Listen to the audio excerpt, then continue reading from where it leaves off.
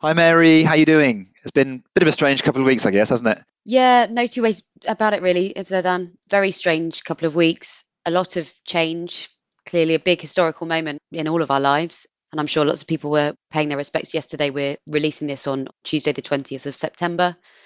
Hope everyone is dealing okay with, well, the events that we've been through in the last couple of weeks and actually everything that's going on at the moment. This is, of course, the end of summer and back to school episode. It's the start of our fourth season now of Investment Uncut. So it feels like a slightly strange circumstance to be coming back to, but we did want to get going when we could.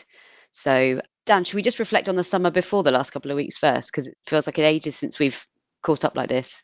Yeah, let's do that. Well said, Mary. Yeah. So, what were the top three things that you got up to over the summer that you want to highlight? Top three things. So, the main theme of my summer is that I didn't go away on a big summer holiday, but I guess it was a pretty good summer to be at home. We were pretty lucky with the weather, weren't we? So, still managed to get a bit of colour, managed to sit out in the garden, got new deck chairs. I'm sure I talked about that at some point early in the summer. You did remember Yeah, that? the excitement that is my life. Still very solidly in wedding season. So, I think we had 4 or 5 this year, which was lovely as always.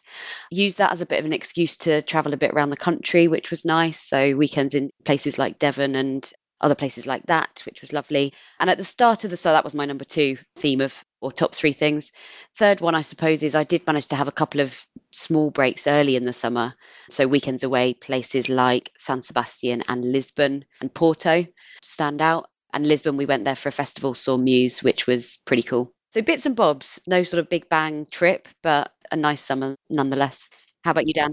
Yeah, I remember you went early with some of those little weekends away. The Lisbon thing. That's a great town, isn't it? Must have been nice. Yeah, really nice. Yeah, so we were down in France, spent a lot of time jumping into the River Charente there is kind of like central to where we go. And a lot of time jumping into that with little Leo now. He's nearly 2, so he was really loving life, jumping into the river and a little life jacket. And it was very cute. He just didn't want to stop jumping in.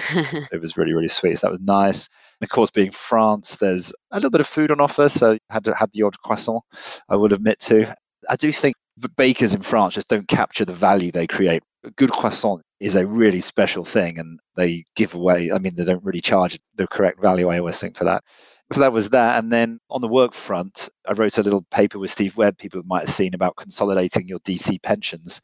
Actually made it into the national press, the FT and the Times and Telegraph, Daily Mail all covered it, which was actually really nice. I even had some colleagues joking, or maybe they were serious, that it was being discussed in pub beer gardens of the merits of whether you should consolidate your pensions or not. So I'm glad to have put something out there that's useful. Absolutely. We'll obviously link to that in the show notes. I suppose the other thing, Dan, that we did, we couldn't quite stay away from podcasts, could we? Because we were guests on our sister podcast, Insurance Uncut, over the summer. So we can link to that one too. Yeah, that was nice. It was nice to get a chance to talk about our own views about investing and set out a few things there. So that was good. Yeah, it was really nice. Although a little bit pressure to be the expert. We don't really have to know anything on this one, do we? We just ask the questions. But anyway.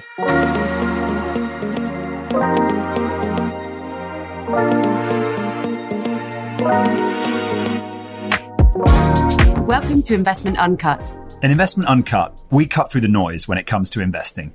We're digging deeper to try and bring clarity to your investment decisions. I'm Dan Mikulskis. And I'm Mary Spencer. Investment Uncut is brought to you by the investment team at LCP. LCP provide investment advice to some of the largest institutional investors in the UK, including pension funds, wealth managers, and sovereign funds. Find out more at lcp.uk.com. What can people expect from this season? This is season 4, as I said, that we're kicking off now. Couple of changes from previous seasons. Yeah, so we talked about this, haven't we? So we were really pleased with the guests we managed to get towards the end of last season. I think we really did manage to rack up some good ones.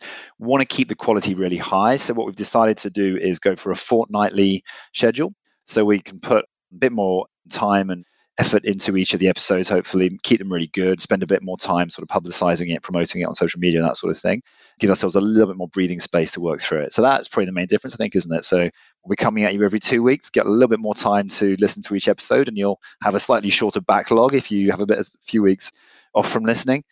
That's the main thing. Absolutely. So yeah, similar length episodes, 30, 40, that sort of length in terms of hopefully still fitting within your commute when you do choose to commute. But yeah, not too much difference. So hopefully still works for everyone.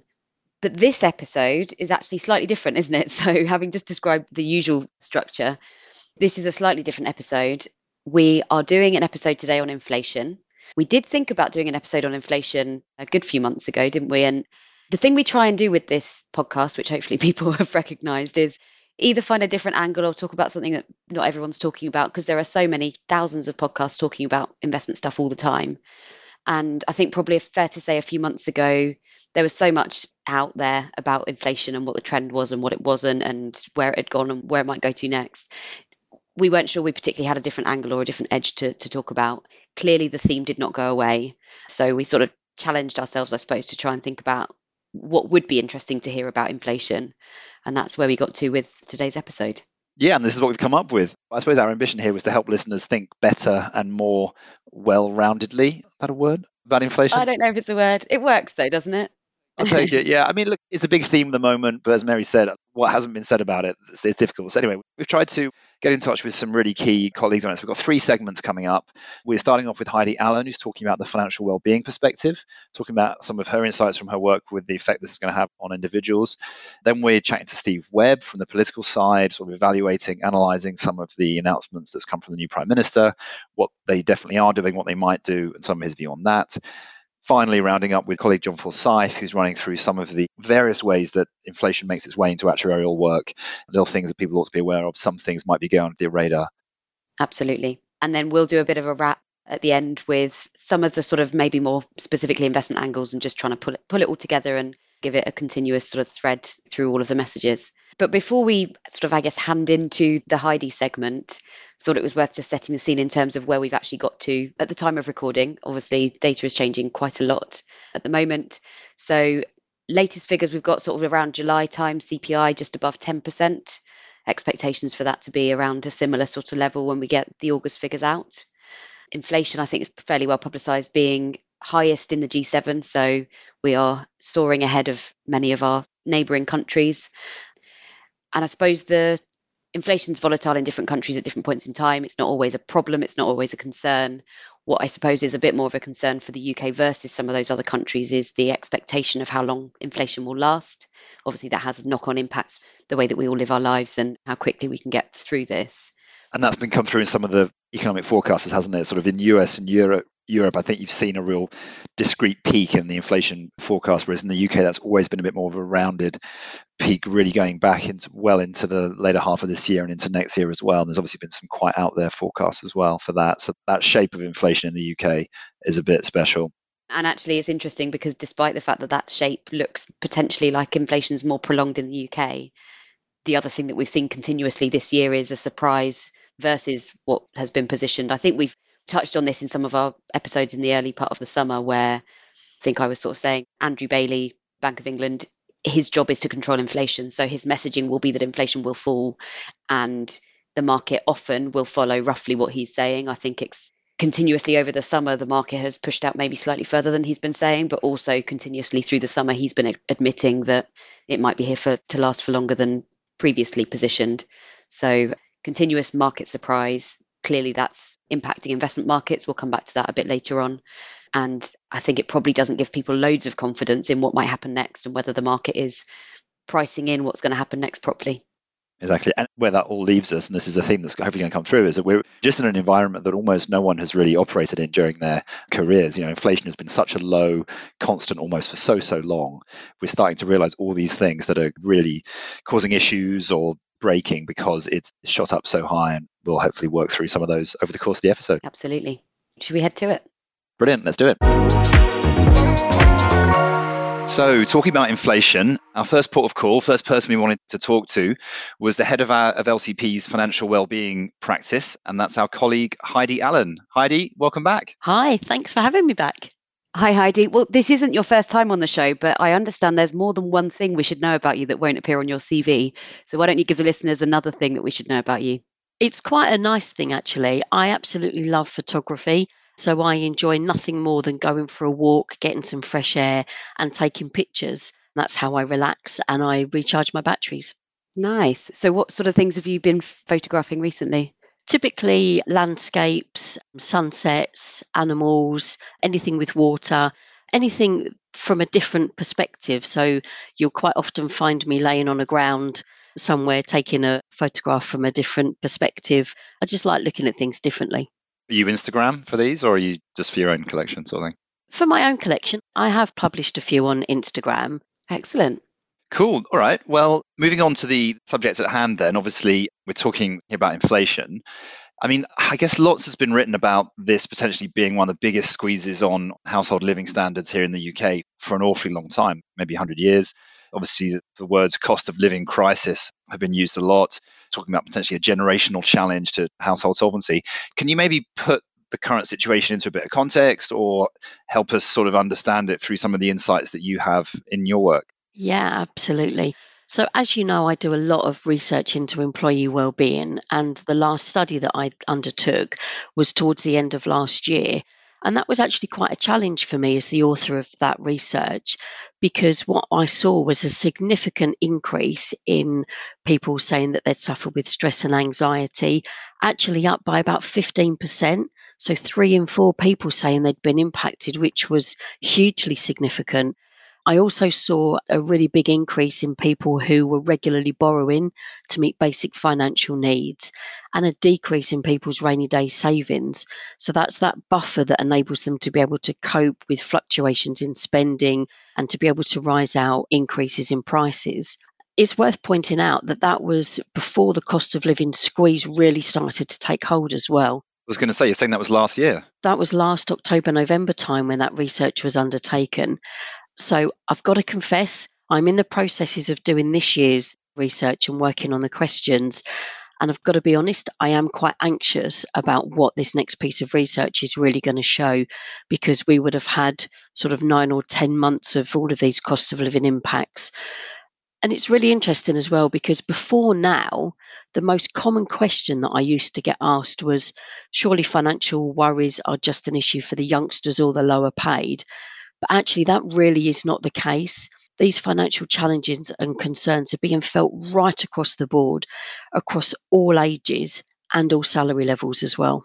You mentioned, Heidi, that you're currently putting together the questions for the next round of research. What are the sort of new questions that you've got on your mind for this time round? I'm going to try and focus on people's resilience. I'm going to try and focus on what areas of support they need, what role does the organisation play, and just how people are feeling generally, and the impact that some of these things that we've had over the last few years have really had on people. So the pandemic, the change in focus, even things to do with people not using cash as much as using technology to pay. That gives us a very different psychological contract with our finances than what some of us had growing up, where we didn't have that immediacy when it came to our spending patterns and behaviours. All of these things have had an impact. And really, I want to change the lens and try and future gaze as well, and look at how people are feeling about their future finances and what areas they're comfortable with and what areas they're really concerned about in terms of going forward. Do you think some of this is still being underappreciated? I mean, obviously, it's been covered a lot in the press, but I suppose there's a big difference between reading press stories and then actually reading answers of interviews with real people who are really, really struggling. So, do you feel it's still the scale of this challenge moment we're in is still being a bit underappreciated? Absolutely, yeah. And one of the biggest things I talk about, and we can never underestimate the power of talking and the power of communicating. And I think we're still at a stage where the stigma around poor financial health is still weighing heavy on people's minds. And when we say things like talking about money and it's okay to talk and it's good to talk, that's great. But actually, in reality, people are still really nervous to do that, because there is still an underlying element of, am I going to be judged? Are people going to think I'm really bad with money? Have I made bad choices? But actually, the reality is, often for so many people, it's not through bad choices, bad behaviours, and poor behaviours that have led people to be in a difficult situation. If the last few years has taught us anything, it's to expect the unexpected. And it's that lack of financial resilience, the lack of buffer in your everyday budget, and the lack of short and medium term savings that people have had to eat into to be able to carry them forward. And I think that's one of the reasons why people are feeling really uncomfortable, really vulnerable, and really anxious, because they haven't got that safety net to be able to dip into, to be able to weather this storm, this hopefully short-term storm. And I suppose, Heidi, the comments around resilience and having that rainy day fund is focused on the individual having the resilience. Could you maybe just talk very briefly about the roles that the organisation you mentioned earlier, and I suppose also the government, just given what we've been through in the last couple of years and what's sort of being announced at the moment in terms of Liz Truss's new government? Absolutely. I think there's a lot of challenges going forward. And I think from an organisation, from an employer's perspective, I think there is still a nervousness around where does the line fall? Where's that grey line between personal responsibility and corporate responsibility? And I think for a lot of people, it's around having options. So, for example, having financial education available in the workplace to help people build their knowledge, their understanding, and build those good behaviours. It's about having the mechanisms through employee benefits platforms and employee benefits offerings to enable people to save. So, yes, pensions is there and it's firmly part of that employee benefits remit. And it's expected for that long-term future savings. But actually, what about the mid-term savings and what about the short-term savings? And I'm having more and more conversations with organisations really looking at what is it they can be doing to help and support in terms of the discount schemes that are available, the savings opportunities, the education, providing flexibility. And I think from a government perspective, I don't envy Liz Truss or whoever was going to come and take that role on next. I think there are so many things that are on the agenda, so many unknowns for the future. And I think, unfortunately, they're kind of between a rock and a hard place in respect of what needs to be done. Where do you focus your attention? Do you focus on utilities? Do you focus on all manner of different areas that they need to be addressing? But I think one thing is really clear: together, individuals, companies, and the government really need to think about the stability and the resilience of the country, of businesses across the UK and globally, and also the individuals themselves. We need to build that resilience. Give us an insight into how some of those conversations with organizations and companies go. Like you said, it sounds like companies are a little bit, understandably, maybe wary of the ground there. Is that shifting a little bit, you think? Is changing, or how's that being received? I think a lot of organisations are thinking about it from the perspective of what do we do, what products or services do we need to put in place. But actually, most companies have already got a wealth of support available already and also have a wealth of products and services aimed to support financial health in their existing benefits packages already. And most of the conversations I'm having are around, as I say, education and savings.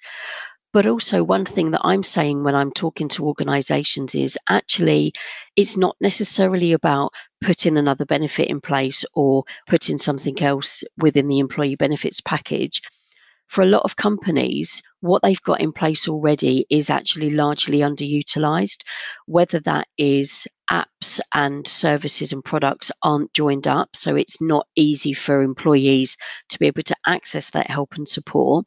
Or for a lot of people, it's actually not knowing what's available, not knowing how to get access, and not knowing when certain things can help and support them. So again, largely comes back to education and communication. Thinking, Heidi, of the more immediate crisis, what are the avenues of help and how does one go about supporting those avenues of help? In the interest of time, thinking about sort of one core area in particular, employee discount schemes. Now, many companies have got these available through their Flex Benefits platform. Some have them as standalone offerings as separate from their employee benefits. But actually, they're a really great example of something that people can use today, here and now, that can really make a difference to their financial health. Now, some platforms, it's fair to say, are a little clunky and can make that experience a slightly more complicated one for them to follow. But that said, there are a lot of organisations that do this brilliantly.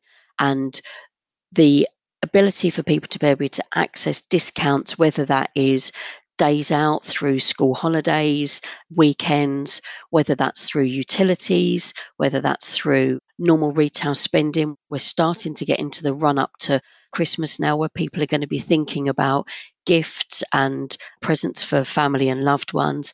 actually utilising some of these fantastic discounts that are available through these benefit platforms actually will mean people will be able to really make a difference and really be able to afford some of those things. So yeah, I'd say employee discount schemes largely undervalued.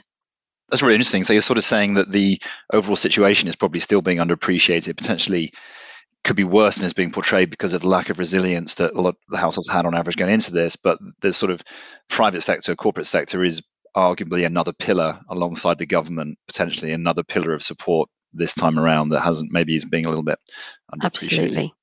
Great. Very clear. Heidi, that's been great. Thank you so much for your time. No problem. You're welcome. Nice to talk to you. Thanks, Heidi. It's probably clear that a large dimension of this inflation question is sort of political and comes down to what the government's doing, the support the government's providing, what sort of plans the government has. So in order to discuss that, we wanted to get straight on the phone to our colleague, partner, Steve Webb, to discuss all that and help listeners think through all those implications. Steve, welcome. Thanks very much, Dan. Nice to be back. Steve, welcome back. As you've just hinted at, you've been on the show before. Wondered if, just to start us off, you could let us know anything major you've been up to over the summer. Well, I suppose the most unusual thing was a rare guest appearance on Woman's Hour, not a show I'm on regularly. But we've just launched our Mothers Missing Millions campaign, which is another state pension error that the government admitted to over the summer. So in July, DWP published their annual report and they came up with something they hadn't admitted to before, which is that you get protection for your state pension for time at home with children. It's complicated, but that's the basic idea. And they admitted that they've finally been checking records and they found mothers who simply didn't have that on their NI records and women who are not getting enough pension or in some cases not getting pension at all. So until the government fixes this problem, we've put a page on our LCP website to help people self-diagnose and fix it for themselves. And we'll absolutely link to that in the show notes. Steve, really intrigued though about your time on Women's Hour. What was the sort of most unexpected aspect of doing that? You've clearly done a lot of speaking in various sort of guises before. What's slightly unexpected was that I was following a very eminent previous speaker, which was Baroness Hale, who was in charge of the Supreme Court, and they had to decide on the prorogation decision. She was talking about a pretty contentious issue, which was Roe versus Wade and the judgment in the state. So that was quite a weighty topic to follow. But it turned out Baroness Hale had also got a state pension story to tell, which linked rather unusually into my contribution. So you never quite know what's going to be thrown at you. No, absolutely. Back to the sort of question at hand, I suppose, Steve, and I guess trying to make sense of where we are right now. So we've obviously got a new Prime Minister, a bunch of support packages been sort of announced and trailed so far. Some more announcements, I think, to come this week. How would you sort of help listeners think through what the government's doing here? And what's your sort of take on it broadly? I think at one level, the scale of what's proposed is absolutely vast. Bigger than furlough, all those kind of parallels we've seen. We've yet to see the exact figures. I mean, it is pretty astonishing that the Prime Minister, for understandable reasons, announced a monumental package with no numbers attached. And I'm not convinced we'll even get them when the Chancellor stands up, assuming it's this week, because the OBR won't have had time to crunch all the numbers. So we are in a bit of a black hole when we're dealing with such vast sums of money. I think the big picture is it appears that for households, they've drawn the sting of what would otherwise have happened. So the big hike in the energy price cap won't go ahead. The energy price cap will go up to around 2,500, which is an increase of over £500. But because the government's already promised us all £400 over the next 6 months, that'll wipe out most of it on average. I think it's worth saying just on that point, if you were a bigger household, you still only get the £400 back, even though your energy bill will have risen by more, because the cap is an average figure for an average household. If you spend more, your bill will go up more, but the compensation package doesn't vary according to size of household. So larger households will feel a squeeze. And of course, even this is still an awful lot more than it was a year ago.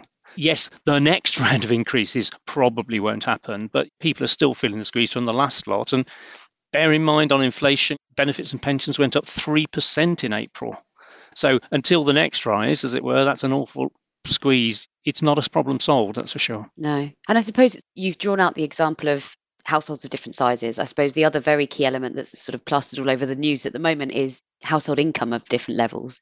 And I wonder if you could just help us understand, perhaps for obvious reasons, but please explain, this is a broad brush approach and it isn't income tested.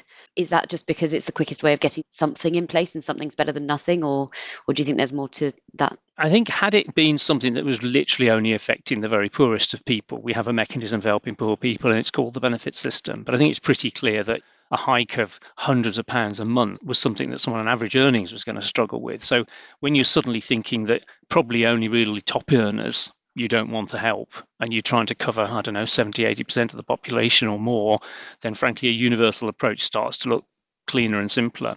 And I mean, bear in mind, we're talking here about households. There's the business side of all of this, perhaps we'll come on to. But just on households, as you say, Mary, again, the curse of averages. ONS have now started publishing figures for inflation rates by income.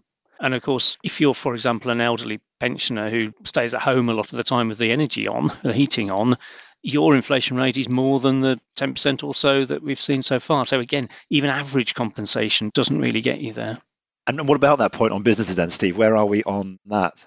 I think that's a real concern. I mean, because of the limbo we've been in over the summer with no effective functioning government, businesses have already closed. There's no doubt about that. They've got a quote for a new energy bill, decided they're simply not viable and have shut.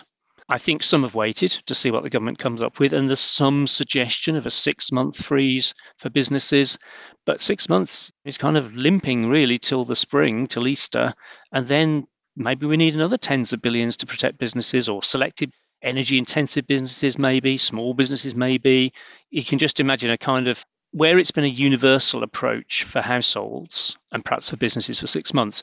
After that, I would expect something targeted. It could be energy intensive industries, could be business rates relief. It'll be much more like that, I suspect, because they just can't pay everybody's bills forever. Yeah, you read things in the paper about sort of local pubs, nurseries sort of thing. I mean, it feels like they're still maybe going a little bit underappreciated how bad that could be, I guess. Absolutely. And of course, the knock-on effect then is, people lose their jobs. They don't have then spending power in the economy. That drags us into recession, and then the tax revenues fall. And so it's not just the immediate fiscal hit of the rescue packages. It's what high energy bills could do to the economy as well. Because, of course, just quickly, the jobs picture, actually, there's some jobs data out, I think this morning, wasn't it? We're recording this on the 13th. The jobs picture is still pretty strong, actually, in the UK, which is sort of, good. At least people have got jobs when we're coming into a difficult situation. But it's like you said, the effect of the inflation has gone so far through the workforce that is not necessarily a protection. But it's obviously a better situation that people are in jobs than having a lot of people out of jobs because businesses are closing.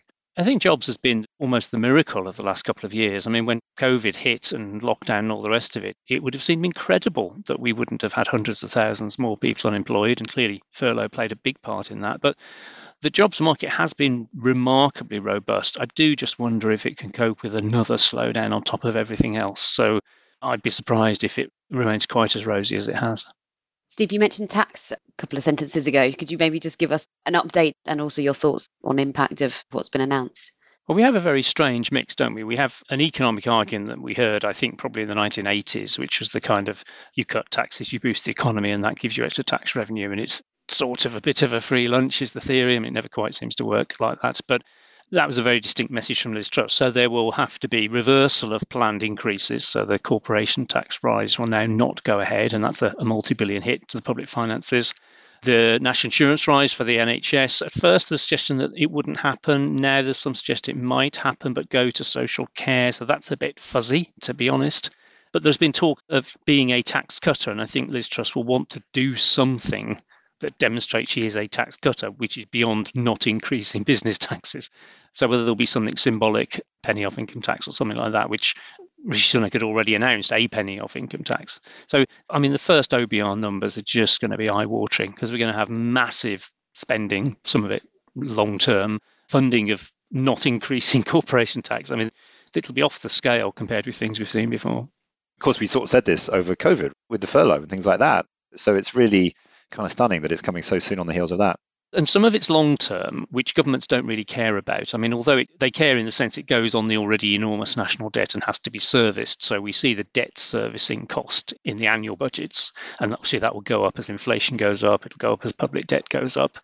But they tend not to care too much about ladling hundreds of billions onto the public debt just because it's kind of our grandchildren will pay type thing. But what they care about is this year and next year's and the year after, the fiscal planning horizon.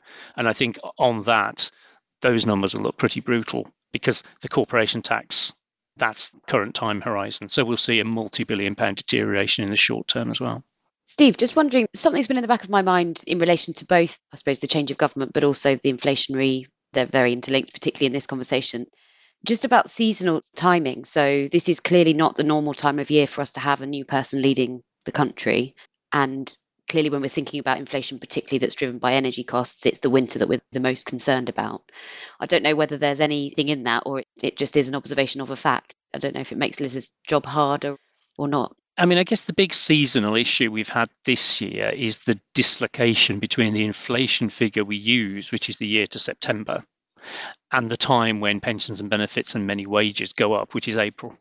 And normally that just doesn't really matter. It's a percent or two this year, percent or two next year. It all comes out in the wash. But the difference of about 6% between inflation in April was around 9%, if I remember rightly, and benefits went up 3%.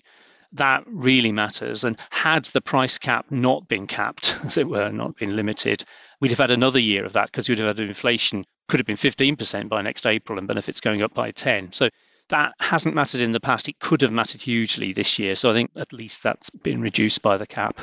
The winter impact is less in a world where we smooth our bills over 12 months of equal direct debits. If I can use this phrase, for the middle classes, it probably doesn't matter too much in the sense that in the summer you should be paying more. Where it really matters is prepayment meters. If you pay day by day for your electricity and gas and your consumption goes up in the winter and you haven't got the money, you self-disconnect. In my spare time, I do debt advice and I meet people in fuel poverty. And it's just horrific when you see people who've got into financial difficulty, so they get put onto prepayment meters. And then there are no government figures for the number of disconnections because they don't disconnect people anymore. They put them on prepayment meters and make them disconnect themselves. What do you do if you've got a fridge full of food and they turn your power off? How do you manage your money without the internet? We're all used to online banking, etc. If you're in debt and you really, really need to keep an eye on your money, you've got no credit on your phone, you can't go online banking because you've got no electricity. I mean, these kind of things. So I think that's where we'll feel the pain, the people for whom winter really is going to be tough. It's 4 million people on prepayment meters, I think, reading the report from the Resolution Foundation this morning. That's and going up. And if you're on a dialysis machine or something at home and you can't afford the power, I mean, it doesn't bear thinking about, really. That is pretty grim, yeah. You mentioned state pensions benefits. That's interesting. Any other additional points you think are going under the radar a little bit here that you want to flag to our attention? I mean, there's always that distinction between the public and the private sector, both in wages and in pensions. I mean, next April, public sector pensioners will probably get 10% or whatever inflation turns out to be because it's uncapped CPI, whereas many defined benefit pension schemes will be capped. The Pension Protection Fund won't pay out for pre-97 service, so some people will have their pensions frozen. So that might be quite contentious when it happens next April, I think. The impact of inflation is quite different on the retired population depending on what sort of pensioner you are. One to watch then in that case. Obviously, new Prime Minister, a couple of years to a general election. Is this the defining theme of the next couple of years and the run up to that election, do you think? Cost of living isn't going away, I think. I mean, even if inflation is close to its peak, maybe, I'm still not entirely convinced. People will still be feeling the scars. And if they've built up debt, that's not going to disappear quickly. If they've used short-term coping mechanisms to make the household budget stretch a bit further by 0% credit cards that run out in 18 months' time, or borrowing from friends and family, or putting everything on Klarna and all the rest of it, these things will still be very much in people's minds when they cast their vote. So I think easing the squeeze before a general election is going to be a top political priority, alongside sorting out the NHS and everything else. So it's a long shopping list. Absolutely. Well, Steve, thank you very much for your insights today. No doubt we'll want you back on the show very soon as things unfold. Hopefully with a cheerier set of topics. Hopefully with a slightly cheerier set of topics. We'll watch and wait in hope. Thank you, Steve. Thank you. Thanks, Steve. Great. So we're delighted to be joined by someone who spent a lot of time thinking about inflation and its impact on pension schemes. And that's our colleague and partner in LCP's actuarial practice, John Forsyth. John, welcome. Thanks very much, Dan. I'm very glad to be here and thanks for having me. Welcome, John. John and I actually work together quite closely on a number of different things at LCP, so I know the answer to this already. But John, why don't you tell us how your summer's been and what stuff you've been getting up to? I think, well, first of all, busy, or busier than I expected at the start, and we'll come on to high inflation is one of the big reasons. But I guess I did manage 1 week off, but rather than relaxing in the sunshine, my wife and I did a walking holiday. We were in Nijmegen in the Netherlands, where we did it's kind of a big event where sort of 40,000 people go marching for 50 kilometers a day for 4 days in a row. So had some extremely sore feet at the end of that one and didn't exactly help with the relaxing, but it's been good. Thanks very much. And I think that was slap bang in the middle of the heat wave that we saw across not just the UK, but Europe as well. That's quite right, yeah. All the more challenging. Why make it easy? Indeed. That sounds great. There's something in like walking through an environment and the countryside. I always find it, you experience it differently, don't you think? Or is that maybe going a bit deep? No, absolutely. And I definitely got a good sense of the culture. And it was really fun because people were lining the streets. It's a big event and kind of cheering you on as you were walking through the villages. I mean, if you're going to do that kind of length of walk anywhere, Netherlands is the place to do it because obviously not a lot of hills. That's the one good bit. Ideal. Excellent. Okay, well, turning to the topic of the day then, inflation. So the Institute of Actuaries, I understand, has just issued a risk warning on inflation. So what are they saying and how are actuaries reacting to that, John? This is something the actuarial profession, the IFOA, they issue from time to time. And the latest one is, as you say, on inflation. I guess we've all been thinking about inflation and the impact for ourselves and our clients for some time now. So I guess personal view is this was a bit late to the party from the IFOA, but I'll kind of going through what it was talking about. It's really a lot of the things, as I say, that we've been discussing. So firstly, making sure that we as actuaries understand what it is that we are assuming, making sure we understand the uncertainty and the inherent uncertainty, especially at the moment, in inflation and the different types of inflation and what they all mean. But then also feeding through into our client advice for where could it impact? What does it mean for example, member option terms? What does it mean for your hedging strategy? What does it mean for a few other things as well? So it's really kind of bringing that to the profession's attention. Hopefully like to think that we've been on top of most of that all along, and it's really just a helpful reminder and suggesting people, nudging them a bit more in that direction.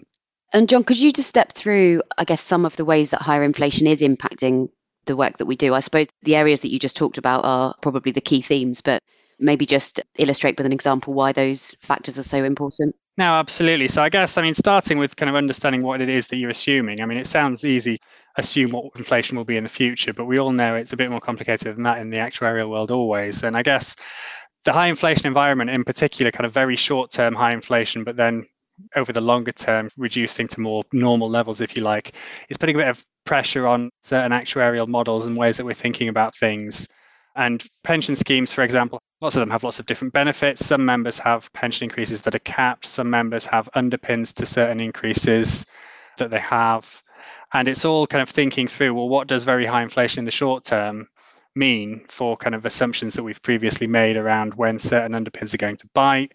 What does it mean for the way that we set our kind of future looking assumptions? How do we marry up kind of past inflation with future looking inflation when we're thinking about total inflation over the lifetime of the pension scheme member? So it's been a lot of different things to think through, and this is what we've been kind of concentrating for a while now internally. So one of my roles in LCP is sitting on our funding and factors group, as you'll know, Mary, which is responsible for giving guidance to our actuaries on, as it sounds like, funding and factors matters, and high inflation's very much been high, if not top of the agenda for many months now, and thinking through lots of these different things. I mentioned the retirement terms as well. This is another area we've been having to think quite carefully. I guess it's just really making sure that clients understand what member option terms are doing and that they're appropriate in the current environment. And I think the key one that's mentioned in that IFOA risk alert is around retirement terms, and in particular early retirement terms. So I guess for listeners who are less familiar with this, members in DB pension schemes can typically elect to retire a bit earlier than their normal retirement age, but obviously pension then gets adjusted to account for the fact it's going to be paid for a longer period. And we call that adjustment an early retirement factor. And because of the way kind of statutory revaluation of pensions works, you have a situation whereby the current high inflation over the year to September 22 doesn't actually get reflected in members' pension calculations until the 1st of January next year. And so it's thinking through, well, if members are retiring now and that isn't being reflected, do you need to adjust the factors to account for that? Otherwise, are members losing out on that kind of fair value element? We've been kind of thinking through those things with all of our clients and looking at what's appropriate. Obviously, not an easy question when we still don't actually know for sure what September inflation will be and indeed what inflation will be going forward, but doing our best as always. No, and I suppose there's a few things to sort of, I guess, unpick from that. One is the example you just gave, where it sounds like if you strictly read the rules of the pension scheme, you don't need to be giving that sort of level of increase. So there's a bit of a decision there for the people looking after the pension scheme about whether they, on a discretionary basis, do something slightly different to make it more fair to members. And then I suppose the key bit from your first point you made is about how difficult it is to make assumptions about all of this stuff. But of course, once the actuary changes the assumption on the liability side of things, as you did mention briefly, John, of course, that then might mean that your assets are invested in a way that doesn't look like it mirrors what the liabilities are supposed to do. So you end up thinking about, if I've got assets and their pure purpose is to match what liabilities do, suddenly the view of what the liabilities are has changed. And of course, that isn't necessarily reflected on the asset side unless you take some action. Yeah, absolutely. And you'll obviously both know, seen a lot of clients kind of rebalancing hedging portfolios to allow for obviously high inflation, but also once it's been thought through on the liability side, what is it that they're trying to hedge? And understanding that is obviously absolutely key. There's giving members fair value. There's also the idea of discretionary benefits, which has also been high on, I think, a lot of agendas, and the kind of idea of paying kind of extra increases to pensioners in payment given the cost of living crisis has also been something lots of trustee boards we've been considering.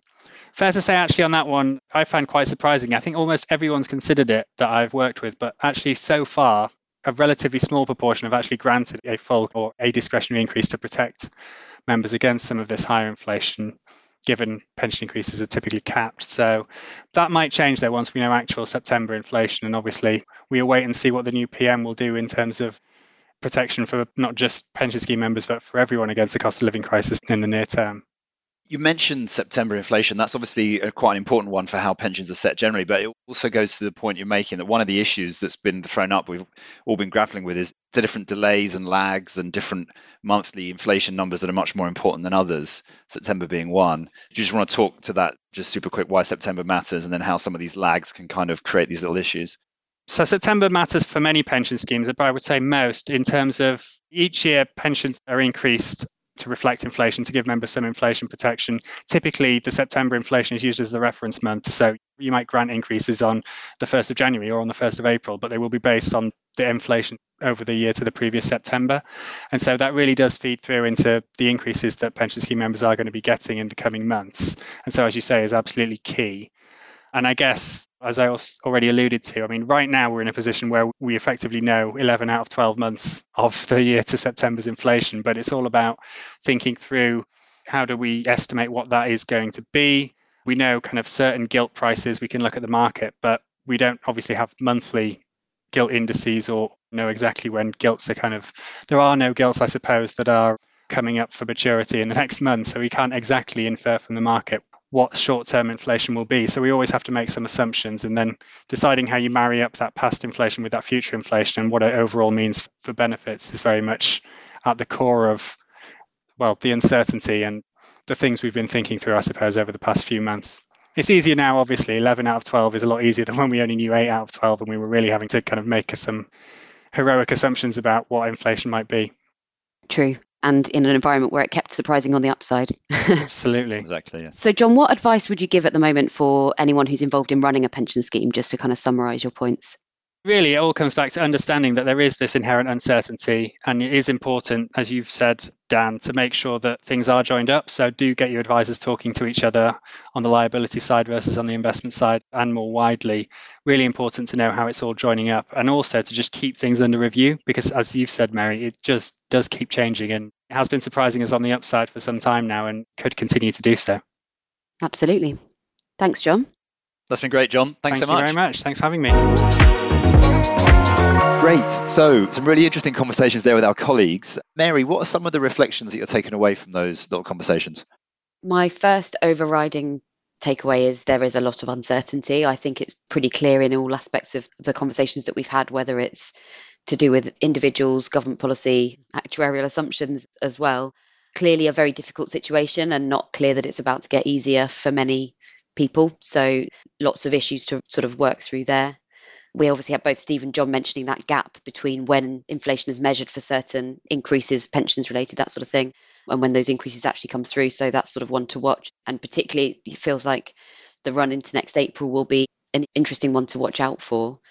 Well, exactly. The September inflation number will be important, but it won't get applied till next April. So there's a period through to next April where state pension benefits, any pensions that are inflation linked, are not going to really receive that. And like Steve says, normal times, you don't even think about that. It just comes out in the wash. It's fine. It'll be a little bit. You may get it back next year, but that's just a massive thing this year. Absolutely. And we're exactly not in normal times. And I don't want to use that word that we used for the last 2 years about how different the time is that we're in at the moment. But I think it really does. We've spoken to 3 people. We've spoken to lots of colleagues, of course, across the whole year, across the summer, lots of people in industry. And it's striking how few people have actually provided advice and been in the business world through these sorts of times in the past. So I think that came out fairly clearly in our conversations and is obviously at the front of mind for us at the moment. Reflecting on the conversations, do you think the scale of what's potentially coming in the winter is still being a bit underappreciated, even though it's kind of a huge news item? Clearly, the cost of living crisis has been on the front pages for ages, but do you think maybe it could still be underappreciated? Completely, I do. And I think, I Yeah, great. asked Steve the question about seasonality, and I do think that some of the impacts, it's similar to this time last year, actually, when we were saying, well, we've had an all right summer and COVID wasn't really around too much. And we were all sort of feeling like things were opening up. And then, of course, Omicron was probably announced not far off a year ago.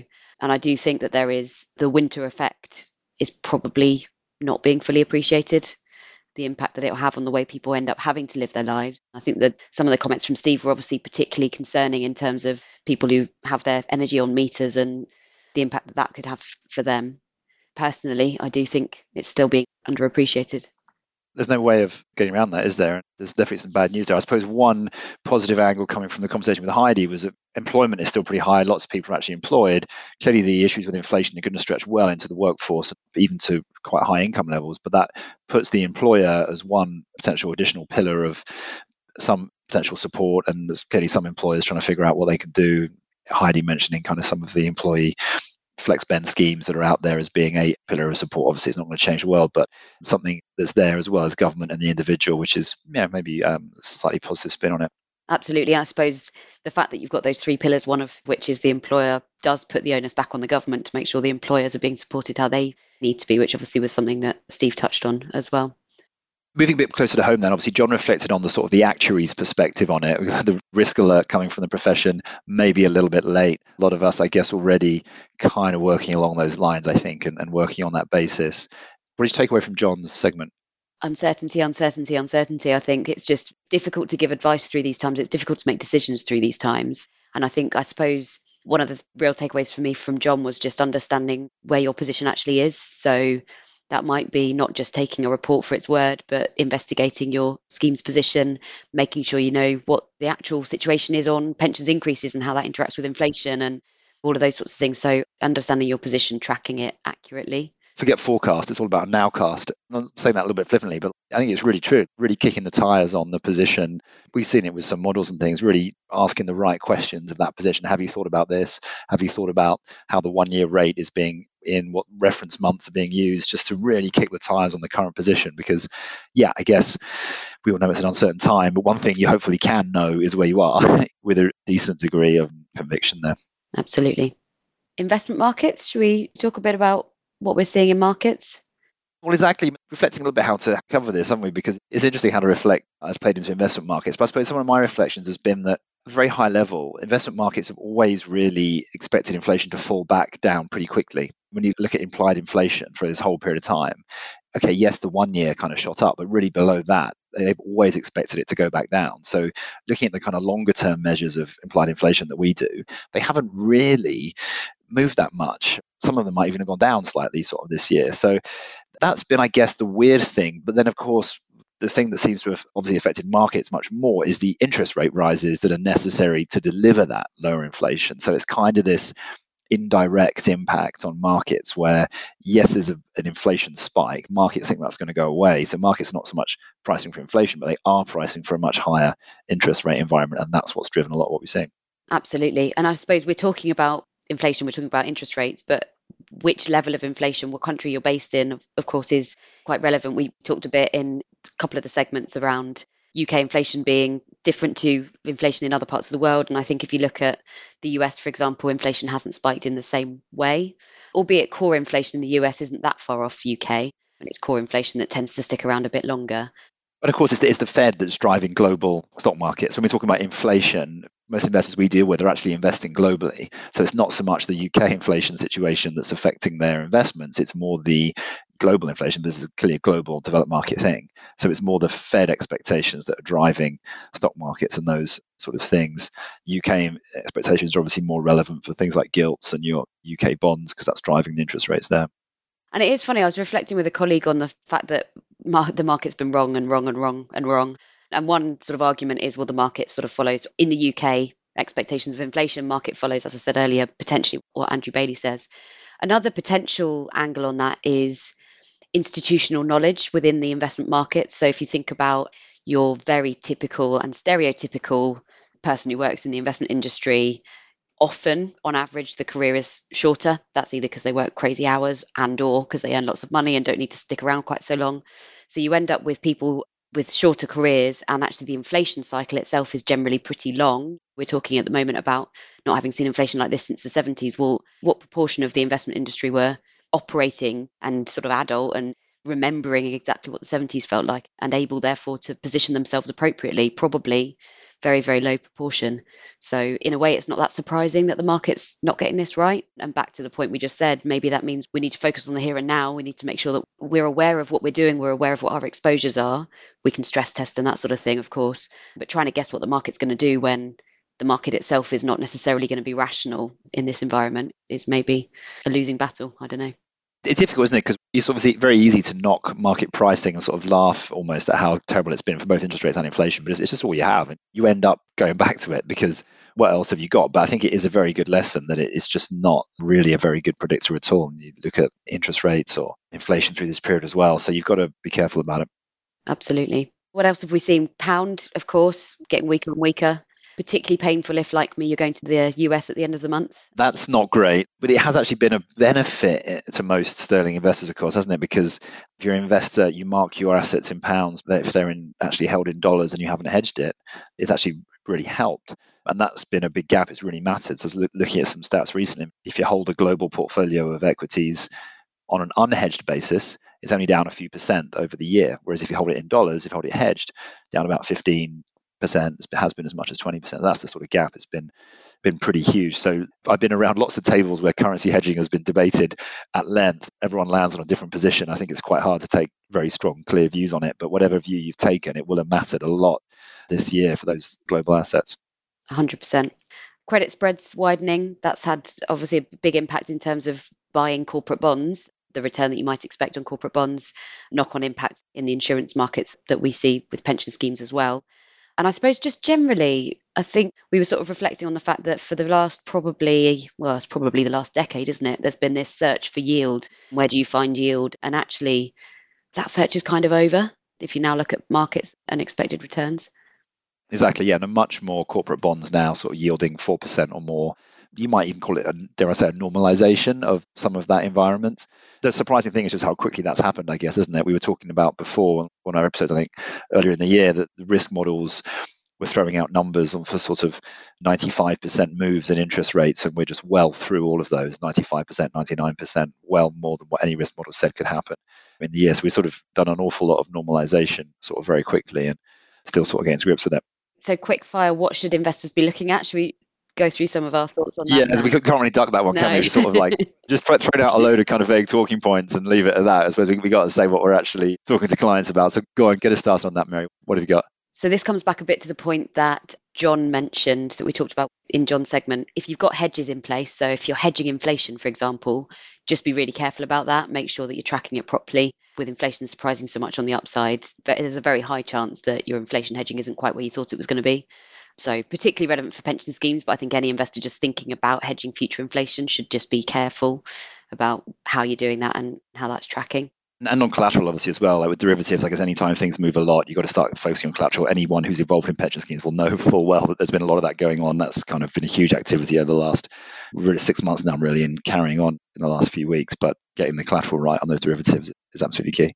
Absolutely. Rebalancing, that's a massive one for me. So if you've agreed what your central allocation should be, you're very likely not to be in line with that at the moment. Depending what you hold, the weird thing is you might be selling things that have gone down to buy things that have gone down by more. But economic theory still says you should be doing that because of the relative sort of performance of those two different assets.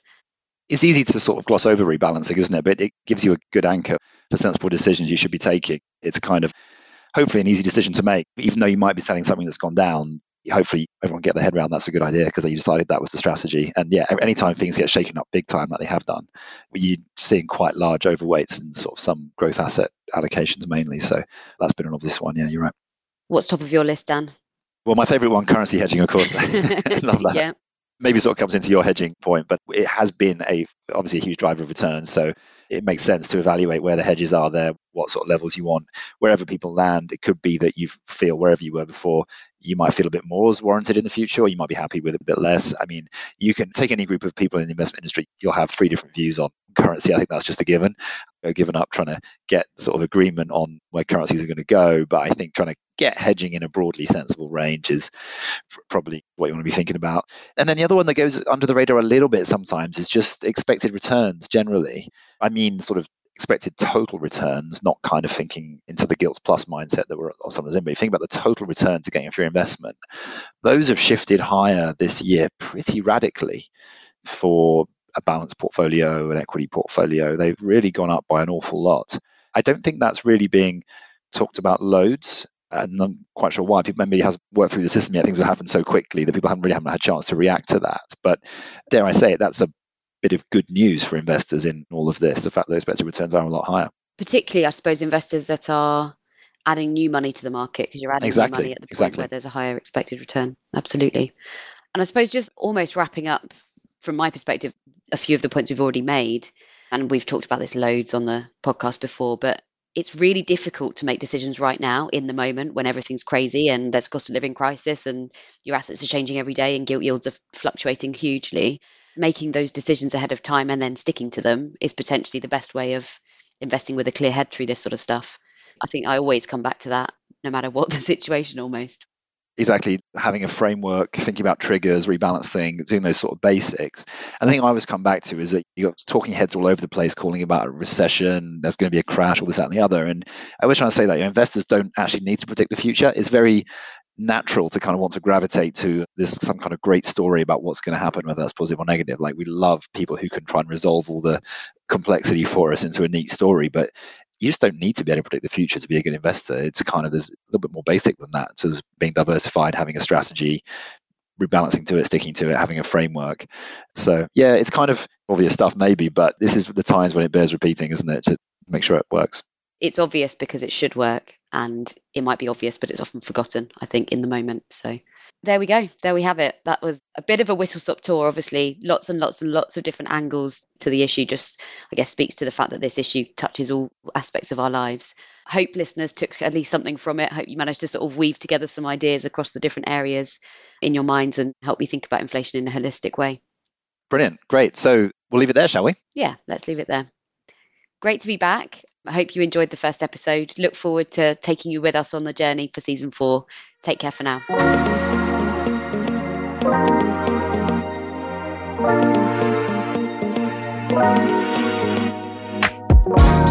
Our podcast is for information and marketing purposes only and does not constitute any form of investment or financial advice. For more information, please refer to our marketing privacy policy on the LCP website.